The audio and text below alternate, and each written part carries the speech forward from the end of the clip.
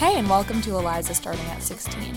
I'm Eliza Rubin, a sunburnt 18-year-old girl living on the Upper East Side of Manhattan, and I'm here to do my very best to explain the big, wide world of teenagers these days.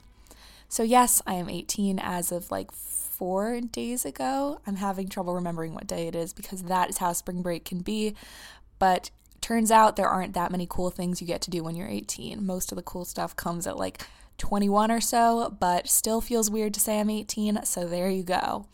And now, something that I'm simultaneously obsessed with, and kind of over. The thing that I'm obsessed with is actually a person. Her name is Kimberly Clark. She is a drag queen, and she has a YouTube channel about makeup / social justice. She's super, super awesome.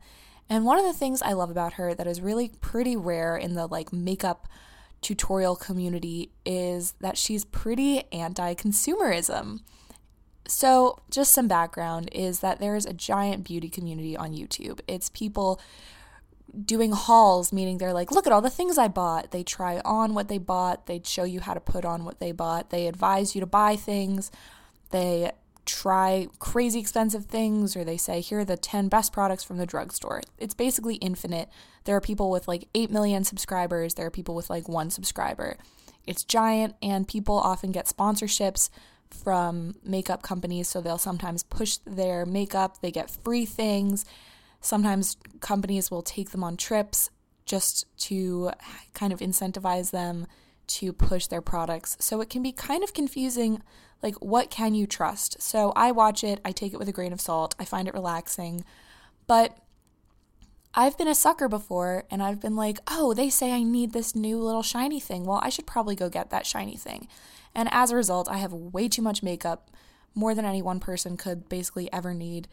And I feel like that is a negative. And I found this woman, Kimberly Clark, and what she does is an anti-haul, which is basically her saying, here's stuff that I'm not going to buy, and here's why. And her kind of tagline is, don't need it, not going to buy it.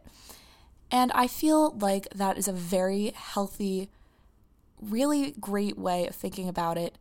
And I love that she talks about how, nobody could need this palette with 12 different highlighters in it because you have your own skin tone.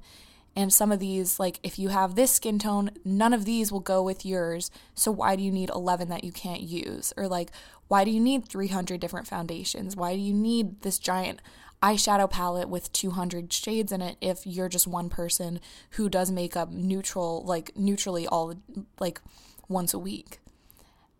And it's a really great point because it seems obvious, but there's a lot of stuff being pushed on us all the time that's you need these colors. This palette has one thing that you don't have, so you need it. Or it's really great quality, so you need it. And it's really, when you sit back and think about it, it's really overwhelming and frustrating and exploitative. And I understand that that's people's jobs. Their job is to sell makeup to you. But in a world that profits so heavily off of making often mostly women feel bad about how they look, that takes trends and pushes them onto you. I get notifications from Sephora on my phone that are like, we miss you, come on, buy our new things, look at this. They show beautiful women looking beautiful and you want to look like that, and they have beautiful displays with new shiny things that'll make your face glow. And it's so hard not to be suckered in and not to be like, well, yeah, this is really expensive, but I need it. Or they put it on sale, so now instead of $60, it's $45. And you're like, what a steal. I need it. It's so cheap now. And it's ridiculous. And it's too much, and you don't need it. And it feels like things that are really meant more for makeup artists are now being marketed to the public in a way that's really unnecessary. Sure, that YouTuber might need 100 highlighters because that's her job and she gets sent them for free, but do you need that? Just because she needs it, do you need that? And does it go with your needs and your budget? And something that I love about Kimberly Clark is that she says even cheap products, there's a brand Wet n Wild at the drugstore where things basically cost less than $10 always. She'll say yeah, it might be great and it might be cheap, But just because something's cheap doesn't mean you need it. Like, just because it's great and you can afford it doesn't mean that, like, now there's a reason for you to buy it if you don't actually need it in the first place. And that's something that, like, sales often do sucker us in. Like, I am such a victim of it. I'm such a victim of feeling like a victim, I say, as I'm, like, totally autonomous and ridiculous. But, like, if there's free stuff or really cheap stuff, I have this impulse to, like, get it because, like, opportunity awaits and who knows when I'll want this.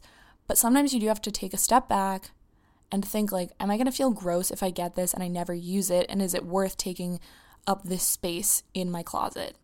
And I also love Kimberly Clark because she talks about misogyny and racism and all these issues that you can really find pretty heavily in this community of, like, makeup and in the world in general, which obviously is going to bleed into any kind of industry that you're going to find. So I would definitely recommend Kimberly Clark on YouTube. And now, again, on the subject of consumerism, Gucci has made memes. That sounds bananas, but they have made memes. Things like when you have a new Gucci watch and you just got to show it off, and then there's a picture of someone with a Gucci watch. And they're clumsy and kind of don't make a lot of sense, aren't that funny, and don't make sense in another way, which is that they're pandering to people who are young because that's, like, the general meme crowd. But how are young people supposed to afford Gucci? Like, just because you're pandering to a group of people, even if they fell for it, it doesn't mean they're going to go out and buy themselves a Gucci watch. And that's something broader that I feel like I've noticed lately, which is companies pandering to a group of people and assuming that just because they're funny or just because they act in the know, we're all going to head out and get their things.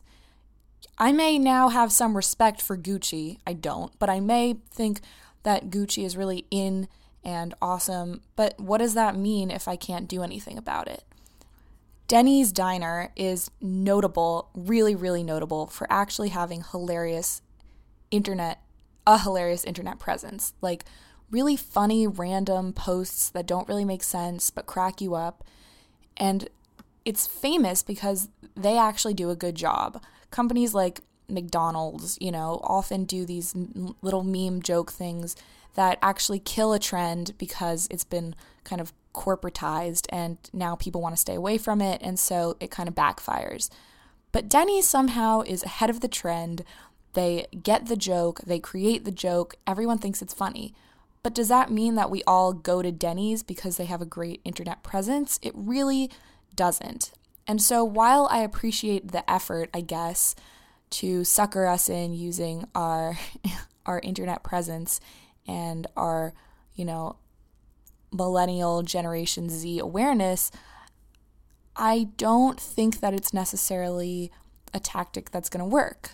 Another thing that I don't approve of is the faux, progressive, leftist liberalism that some companies throw out there, because it feels exploitative. And just because a company makes an ad that's, got an immigrant in it, which is great, doesn't mean that they're not employing people in, sweatshops. And there's something that feels like I wish people would just sell their product to us without trying to lie or trying to push some kind of view that they pretend they have just because it's, quote unquote trendy.